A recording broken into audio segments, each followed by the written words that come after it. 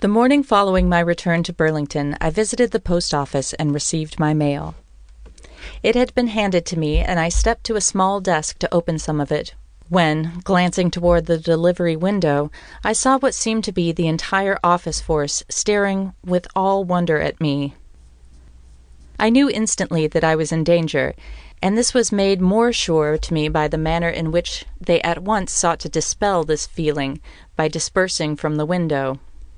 I at once resumed my reading, for I felt that it would be hazardous to have them know that I was aware of their acts. As soon as I could do so safely, I went to Mrs. Pittisel's house and told her I had been hastily called to Boston and New York, that she should remain in Burlington until I should return, or send for her prior to her going to the children.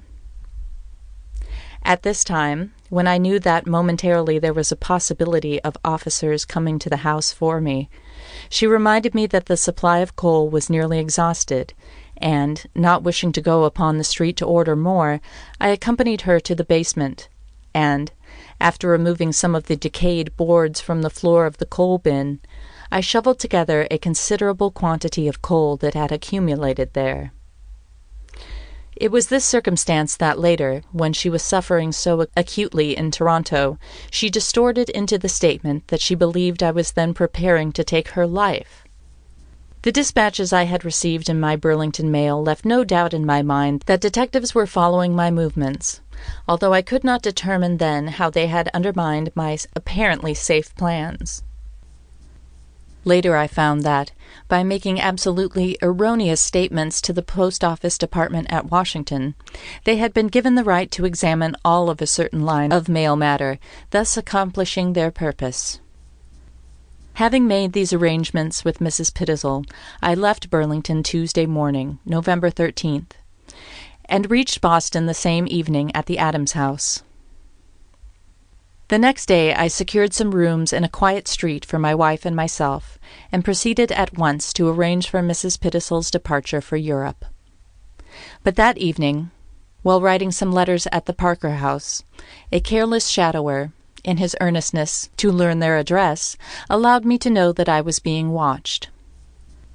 As in Burlington, I tried not to have it known that I had observed it, but from that moment I knew I was in their hands.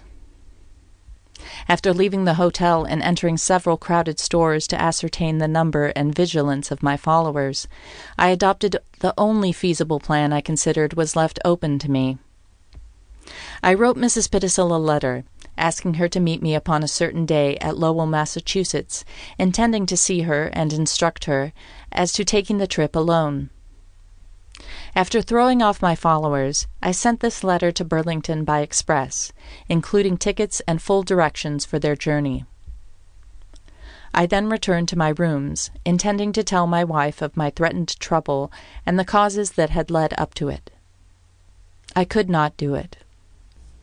We had been married less than a year, and during that time I had endeavored to shield her from all annoying influences, and to cause her such great unhappiness now, until I absolutely knew it was upon me, was impossible.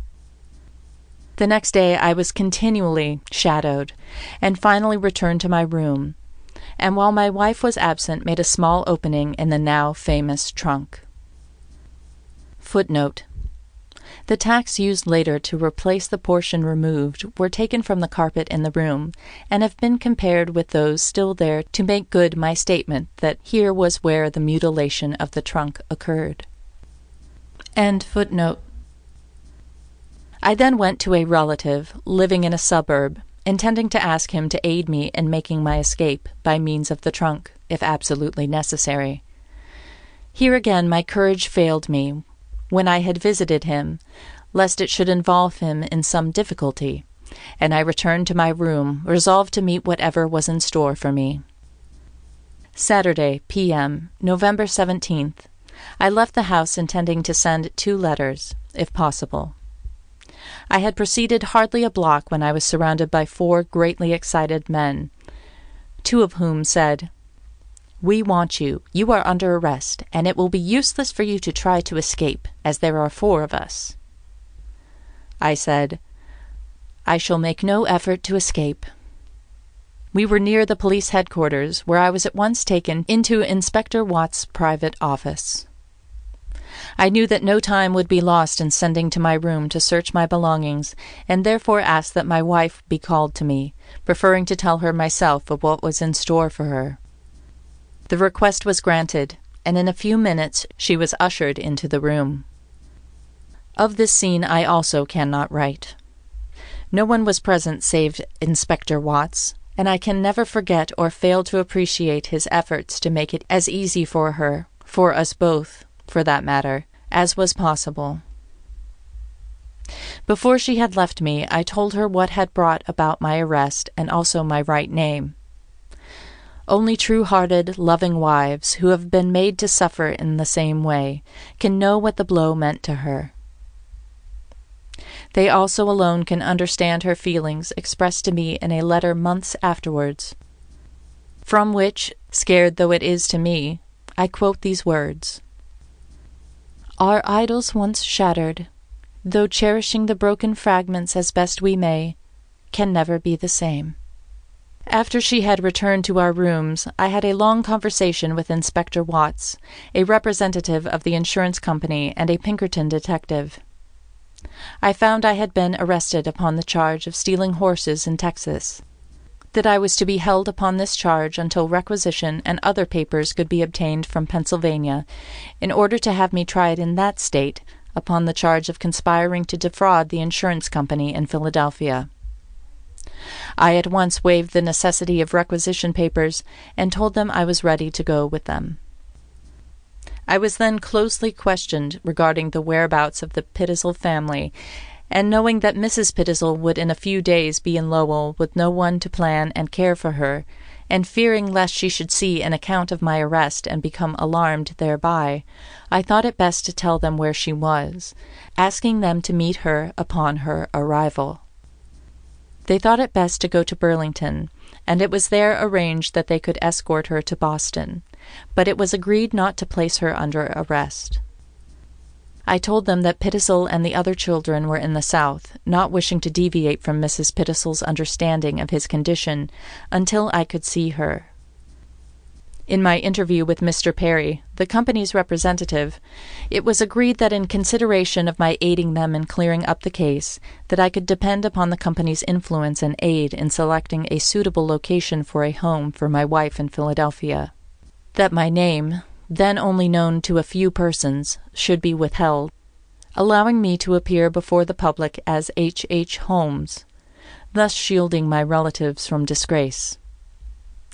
That I should, upon reaching Philadelphia, see and talk with Mrs. Pitisel, and plan for her future, and that my wife should visit me upon my arrival there, and that principally they could use their best endeavors to so prejudice her against me that she would not care to visit me. Upon the following Monday evening I started for Philadelphia in company with Detective Crawford, being chained to him, in fact. Upon this trip my wife came into the car in which I was traveling to visit me for a few minutes, and while there saw Mrs. Pitisel and her 2 children for the first time in her life, they being then in the same car. Nor had she even known of the existence of such a family until my arrest in Boston. She had known of Pitisel in Fort Worth as a man working for me by the name of Lyman. Upon reaching Philadelphia, I was placed in a darkened cell in the city hall, and here, figuratively speaking, the thumbscrews were applied. I was not allowed to see or hear from my wife, save that she was seriously ill. Mrs. Pitisel and the 2 children I knew were in the same place of confinement, but only by hearing their voices or the cries of the child, as I was not allowed to speak to them. After a time I was taken to the photograph department and weighed and measured, a process which has been too often described for publication to be of interest. Save to say that so scientifically is it done that a person once placed under the ban in this way has little chance of ever escaping recognition. Later my photograph was also taken with what must have been a magical camera, judging from the 1,001 different reproductions from time to time appearing in print. Returning to my cell, Superintendent Linden visited me and advised me to see no attorney, and wishing to retain his good will, if possible, I for a time gave heed to this. He also urged me strongly to tell him Piddizl's exact location. Upon Friday, October 23rd, I was committed to prison upon the conspiracy charge, but before I went I made a detailed statement of our attorney's connection with the case, for I had found that he had been the cause of my trouble, and was then standing back, as he had said he should do, relying upon his reputation as a member of an influential firm of lawyers to escape trouble himself. What followed during the next weary months of my life I feel that I can best express by copying from my prison diary, kept during this time, which now lies before me. I give such portions as relate more particularly to my case, stating first, however, that during all my life I had always been active and had taken much out-of-door exercise, and that on this account, together with worrying about my wife's safety and financial affairs, it seemed for a time after my imprisonment commenced that I should die from the effect thereof. End of Section 11.